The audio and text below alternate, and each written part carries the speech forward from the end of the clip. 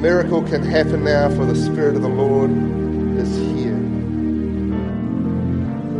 God, we thank you for your promise that where two or three are gathered in your name, there you will be amongst them. And God, that in 2 Corinthians we read that where the Spirit of the Lord is, there is freedom. And God, we claim that this morning. We proclaim that this morning. Freedom from bondage, freedom from disease, freedom from fear, freedom from sin, freedom from death. God, in your presence, there is freedom. We thank you for your presence here in this place this morning. We invite you, even as we thank you for your presence, like the song said again, we though invite you to fall afresh. God, that we don't just rest in what we've had, but Lord, we continually look to you again, invite you again to speak into our lives, to dwell among us. Lord, that we would look to you, that we would follow you with everything we have. Spirit of God, fall fresh on us. We need your presence. Praise you, Lord. Praise you, God. Amen. Amen. Hey, thank you, team. There was a beautiful sense of God's presence in that moment there, which is awesome. And it's good to see you all here this morning as well. And this morning I've got a passage of Scripture that we're going to open in a moment that I really want to share from. I was saying to somebody this morning, it's a little bit strange for me. It's a bit of a Bible study and really looking into these verses and unpacking what's in there. And so hopefully that will make sense to people and make sense to me and have application for our lives. But before we get there, I just want to pause for a moment and do a bit of an ad, a bit of a promo for something that is happening on Thursday night of this week. I've got a creative team night, a creative team vision night happening on Thursday here over in the youth centre.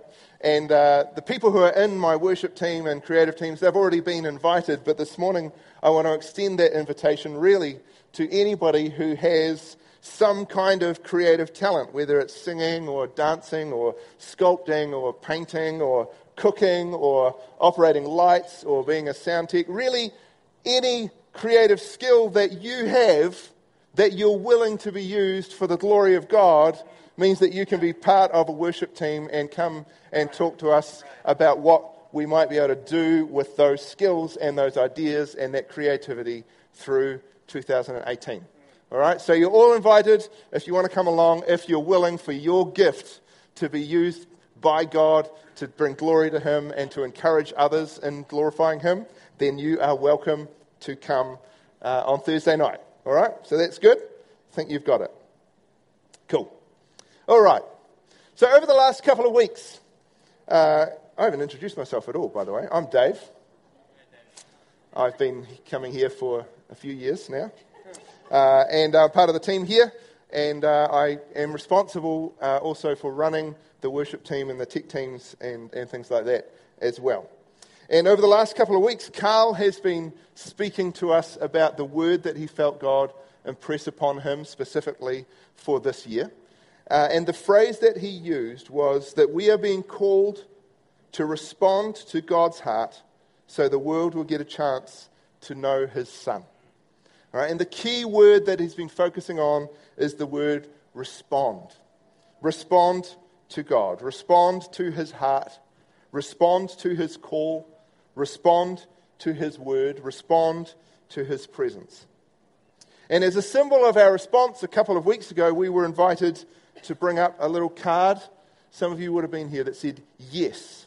We brought the card to the altar just as a symbol of saying yes to everything that God has in store for us this year, and also a way of saying yes to all that God will ask of us this year. And so this morning, Carl has asked me specifically to carry on this series and this thought of respond. And in particular, he's asked me to share this morning about our worship as a response. So that's the title he gave me, Worship as a Response. And as I contemplated that title and thought about what I was going to speak to today, I realized that actually it's the wrong title. Worship as a Response is the wrong title because it's not worship as a response. Worship is our response. When we come into the presence of God, or we receive a revelation of His Word, or we read His Scriptures, or we come together in His presence and in His name, our response is worship. And when the Magi, that's the wise men who came and found the baby Jesus, we call him baby Jesus, but he was a child at the time.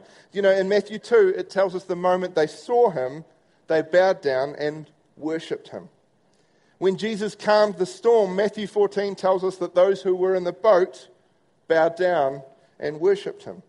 When Jesus healed the lame man, Mark 2 tells us that everyone was amazed and praised God.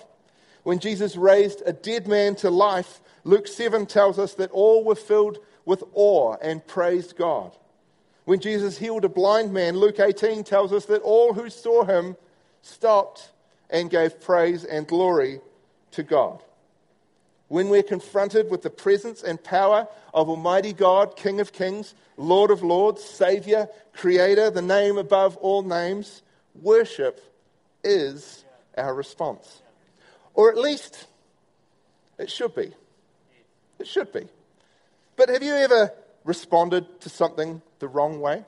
Or had somebody respond to you the wrong way? My wife is shaking her head. I have never, ever responded to my wife in the wrong way or said the wrong thing, ever, in our whole relationship, not once. Sometimes you ask somebody a question and you're just asking a question and you're expecting a particular response, but they don't give you that response, they give you a different kind of response, right? Or you've been in a situation where you've said something or done something and you've realized afterwards, actually that wasn't the right response, that wasn't the right answer. And to keep things not too embarrassing for me and not too personal, I was thinking about this and I realized there's a story that I still remember from when I was 9 or 10 years old, like 80, 90 years ago. And it was my birthday, and my friends were around, and we had the presents and all that sort of stuff. And I remember getting presents from two of my friends. Now, I don't remember whether they were Transformers or G.I. Joes, but I can guarantee that it was one of those two things, right? G.I. Joes or Transformers.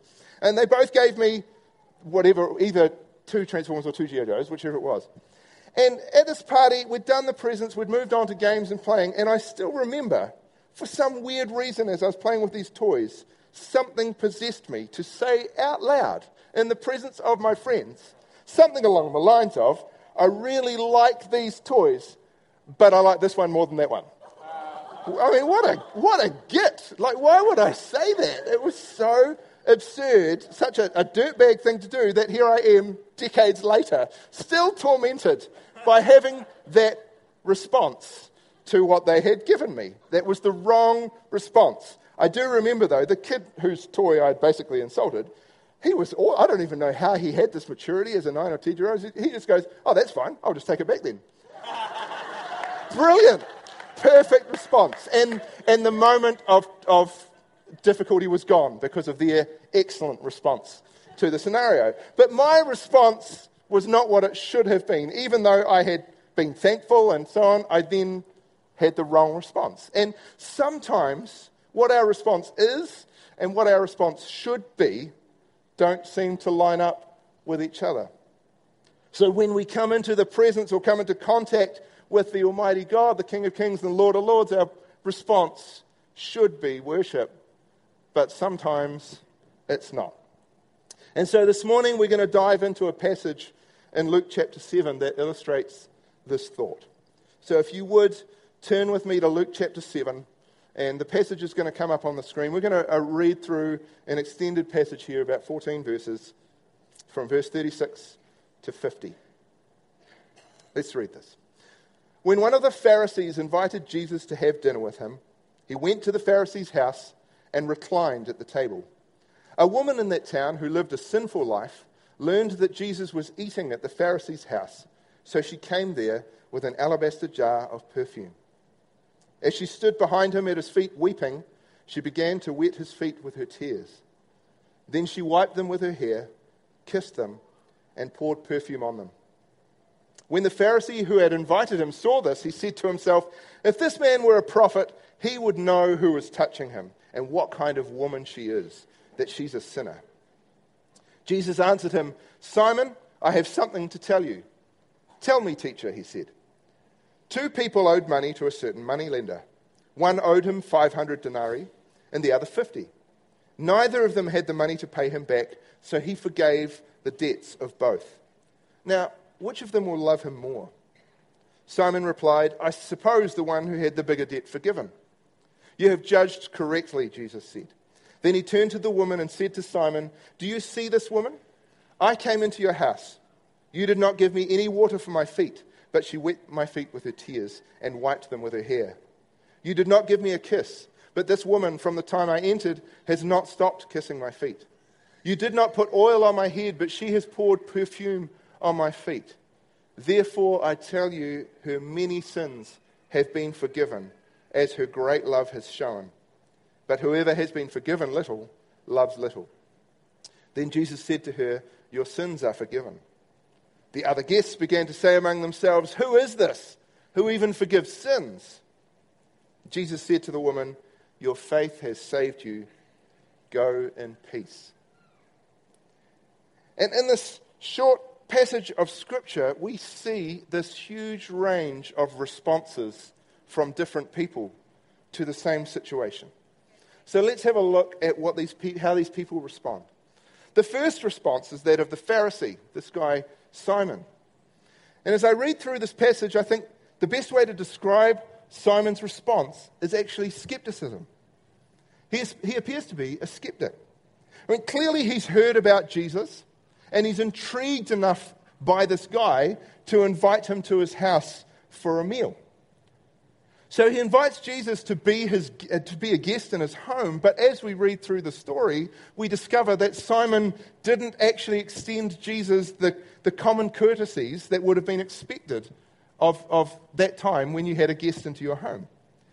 So when a guest entered your house, or especially if it was the house of a wealthy person, as Simon was, there were 3 things that were usually done to welcome the visitor. The first was that the host would place their hands on the shoulders of the guest and greet them with a holy kiss, all right, which they think was probably a kiss on each cheek or something like that. We just tend to shake hands here, but if people want to go back to that, we can talk about that later. But that was the kiss of peace, or a holy kiss. And that definitely would have been done, without question, with an honoured guest, like a rabbi coming into the house of a Pharisee.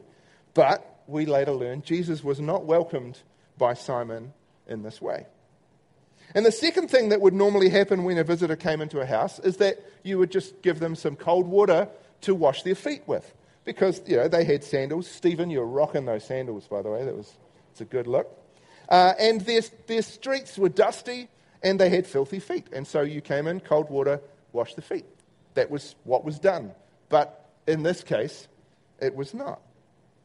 And the third tradition, commonly used, maybe not as often as the others, but particularly in a wealthy household when an honoured guest would come, is that they would anoint their head with oil or maybe a sweet-smelling incense to refresh and invigorate, was the way that they put it. But personally, I think it's probably to disguise the smell of the travellers who have come a long way in the heat and into your house, and so you would refresh them and the aroma by anointing their head with oil or with a sweet-smelling incense or perfume.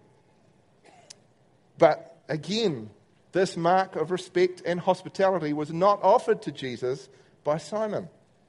So he respects him, or is interested enough to say, "Come and have a meal with me in my home," but then doesn't treat him with the respect or courtesy that would be expected or even required when hosting somebody like Jesus. He seems to be skeptical. He seems to not really be sure that I should treat this person as an honoured guest. And then there's the response that Simon has when he witnesses the incident with the woman washing Jesus' feet. Because he thinks to himself, if this man were a prophet, he would know who is touching him and what kind of woman she is. He's skeptical. If he knew. In fact, it's like he uses that incident to justify the fact that he didn't treat Jesus properly as a rabbi. If he were a prophet, then he would know what kind of woman this was. If he knew what kind of woman this was, then he wouldn't let her touch his feet. But since he is letting her touch his feet, then he mustn't be a prophet, and therefore he shouldn't be treated as though he were one. That seems to be Simon's attitude. He is skeptical. I don't think this guy is who people think he is. I don't think he's worth the honor that people are giving him.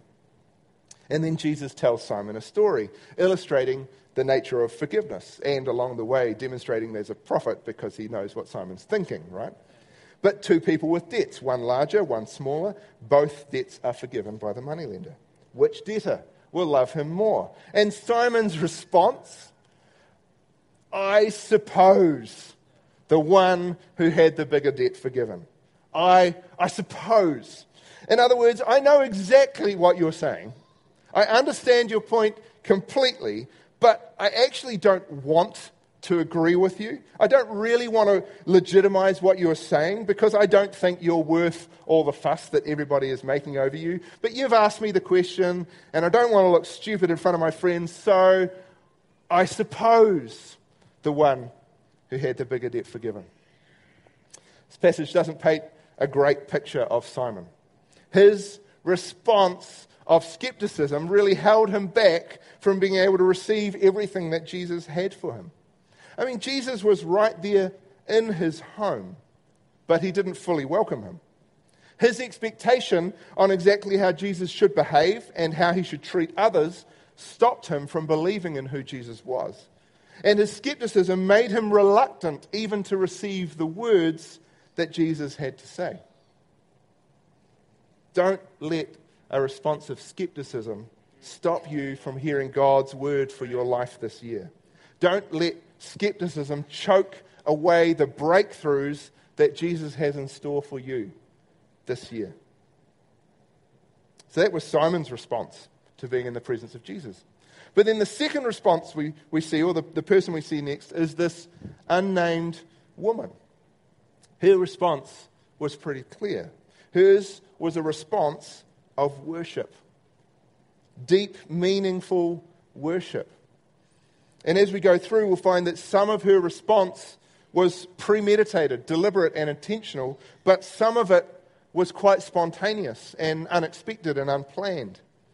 And her response of worship is a wonderful picture of how we should respond to God.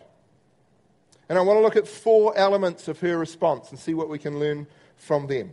So here we go. The first thing that she does is that she gave up her time. The passage tells us that she intentionally put herself in position to be near Jesus. Let's be really clear. She was not an invited guest to this banquet, right? She was a sinful woman who had led a sinful life, which is sort of basically Bible code for she lived a life of prostitution, all right? And so she was not invited to a feast at the house of a wealthy Pharisee. But the customs of the day allowed the poor and needy to come into the courtyards of the wealthy when there was a feast like this on, so that they could hopefully get some scraps or some leftovers, but also so that they could be there to overhear some of the words of wisdom that the Pharisees and the rabbis might have been sharing at the time. So she didn't just happen to be there, though, for the words of wisdom for the Pharisees. She didn't just happen to be there because she was looking for food. No, it says that when she learned Jesus was there, she went. So she stopped whatever she was doing, she dropped whatever plans that she had, and she deliberately made a choice to position herself where Jesus was. She gave up her time so that she could hear from him and be in his presence. Well, that's a good place to start, isn't it? In order to respond to God, position yourself in his presence. Make a choice to give up your time to be near him, to hear from him, and to worship him. Because I don't think we can just worship him out of a place of convenience. It's going to cost us something, like our time, in order to be in the right place to worship him. She gave up her time. First thing. Second element, is that it was an expression of gratitude. So she's made the effort to get there. She's intentionally made her way into the presence of Jesus. And when she comes to that place, she is so overwhelmed by gratitude and love for him that she begins to weep. Jesus reveals later that her tears are tears of love and gratitude, that she loves much because she has been forgiven much. And this attitude of thankfulness is one that the scriptures tell us over and over again is what we must bring when we worship God. Psalm 100 verse 4. Enter his gates with thanksgiving and his courts with praise. Give thanks to him and praise his name. Colossians 3. Let the message of Christ dwell among you richly, as you teach and admonish one another with all wisdom through psalms, hymns, and songs from the Spirit, singing to God with gratitude in your hearts. Ephesians 5, sing and make music from your heart to the Lord, always giving thanks to God the Father for everything, in the name of our Lord Jesus Christ. A response of worship needs an attitude of thanksgiving, an attitude of gratitude, coming into that place going, it is not me that has got me here, it's not what I've done, but it is what you have done. And this woman makes a choice to go into that place, an intentional decision, but when she gets there, she is overwhelmed by gratitude and love for what, not because she's there, but because of what Jesus has done for her. And out of that overflows this spontaneous act of worship, and she stands there weeping. So we got the spontaneous worship, but we only got it after the deliberate choice. The deliberate choice to be in that place led to a spontaneous expression of worship. So she gave up her time, and it was an expression of gratitude. There's two things there. The third element is that this response was an act of humility and service. I mean, it was an act of service even if you just think that she came and washed his feet. Right? That would have been enough. If she'd brought a bowl of water and washed his feet, that is a humble act of service. But there's a lot more than that. She's placed his needs well above her own. But to stand in public and weep, that is humble. Then to kneel down and wash his feet with her tears and her hair. I mean, there's no pride in this moment at all.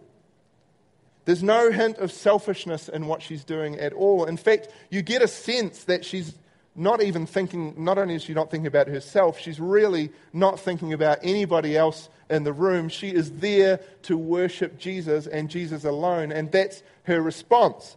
In fact, it's a bit like the words of a song we sometimes sing, right? She didn't care what it looked like. She was diving in, right? She was not thinking about other people's response, other people's judgment, other people's criticism. It was an act of humility. She brought herself down that he would be glorified. And actually it goes even deeper than that, because traditionally Jewish women would wear their hair bound up, tied up in public. You wouldn't have your hair down.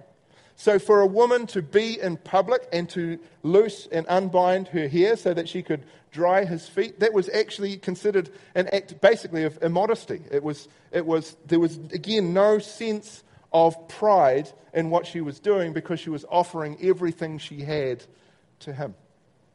It was an act of service and an act of humility. When we respond to God in worship, we must do so with a humble heart. A response of worship will require us to give up our time, to express our gratitude, and to act in humility. And the fourth element that I see in this woman's worship is that it cost her something valuable. The alabaster jar of perfume. Now, we don't know exactly what size it was. We don't really know exactly how valuable it was. But we do know that alabaster jars were made from a precious kind of stone that was similar in texture to marble. Right? So it was a rare stone. And that those jars in themselves were expensive to own. So it was far more usual for expensive oils and expensive perfumes to be contained in an expensive container, right? You didn't just put your cheap stuff in the expensive box. You put your most valuable stuff in the most valuable container. And we also know that the way to open those jars was to break the lid, to break the top off. We didn't have plastic screw tops or anything that they would just open it and pour some out and then close it up again. You would have to break the top of the alabaster jar. So when she came and poured out that perfume, she had brought her most expensive perfume in her most expensive container and broken it open so that everything that was in it was poured out. She couldn't put it back in. She couldn't reseal it and take it home. She offered the whole lot. It cost her everything. And it's also worth noting that she didn't just happen to have the perfume. Have a look again at verse 37. A woman in that town who lived a sinful life learned that Jesus was eating at the Pharisee's house, so she came there with an alabaster jar of perfume. So she came there with. The moment she learned that Jesus was in this place, she stopped what she was doing. She gathered one of her most valuable resources so that she could bring that gift to him. There was an intentional choice here. It wasn't just circumstance. It wasn't just spontaneous. It was deliberate. She came to that banquet already prepared to give of some of her most valuable belongings.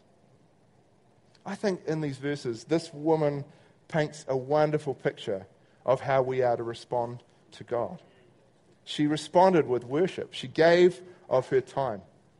It was an expression of gratitude. It was an act of humility and service, and it cost her something valuable.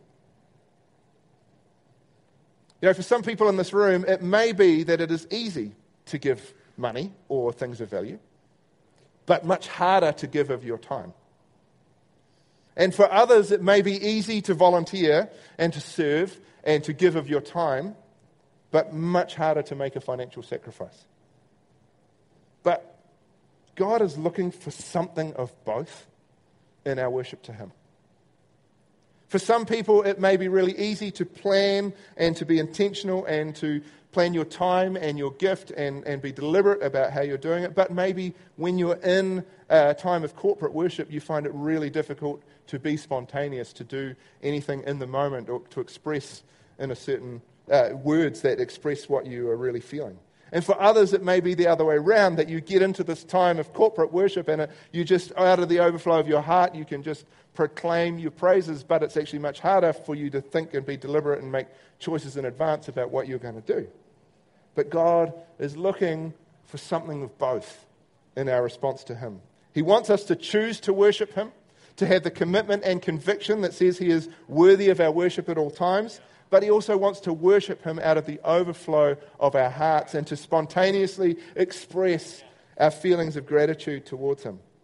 But none of those things matter if we have the wrong attitude in our hearts. If we're not coming with gratitude, if we're not coming with humility, then we're coming from the wrong place and our response of worship is still missing something. I really think a response of worship has all of those things. We've got to give of our time. We have to express our gratitude. We have to act in humility. And it has to cost us something valuable. I'm going to ask the music team to come up and join us again. There's a couple of other responses in this passage that I just want to touch on briefly. Because there's the response of Jesus in this passage too, right? And his is a response of compassion. His is a response of mercy and of grace, especially to this woman. Everybody else viewed her as a sinner, as a disgrace. But Jesus views her as forgiven and loved. But I even think he shows compassion to Simon. Simon who didn't offer him the common courtesies, who had these judgmental thoughts. But Jesus says, let me tell you a story. He doesn't bring him down. He allows Simon to react in his own way. But the other response, which I think is the most remarkable response of the whole passage, is the final response, which is the response of the other guests. Because their response is one of judgment, maybe even outrage. Who is this who even forgives sins? And that thought, that's a point of contention right through the Gospels. In fact, it's one of the major things that Jesus got in trouble for time and time again, to say, your sins are forgiven. And the Pharisees would demand, how does he have the right? No man has the right to forgive sins. Only God can forgive sins. Who is this man who even forgives sins? How dare he say such a thing? And that's what amazes me so much, because from one statement, we have the right response and we have the wrong response. Jesus says to this woman, your sins are forgiven. And for that woman, that brought freedom. That brought breakthrough. That completely changed her life. That brought her into a place of worship, and she went from that place a different person. And that same statement, your sins are forgiven, for the Pharisees brought bondage and imprisonment and judgment, and it bound them up, and it didn't release them to receive what Jesus was saying and doing. Why? Because their response was wrong. The wrong response. I don't know if it was out of their skepticism or their pride or just a judgment and criticism, but they could not receive that freedom from Jesus because they had the wrong response in their hearts. We're going to enter into a time of corporate worship now again. We're going to sing some songs together. And there's an opportunity for us to respond to God right now. And we can be both intentional and deliberate about this. We can choose in a moment. I'm going to choose to stand and sing these songs. But we can also be spontaneous, because we can cry out to God from the desperation of our hearts. We can express our gratitude, but bring also to Him all the things that we are in desperate need of, and God will speak to us and work in us. We can bring our gift of time this morning. We can bring something that costs us something. We do it in humility. We do it in an attitude of thankfulness. That's the kind of responsive worship that God wants from us. Let's stand together. Join with us.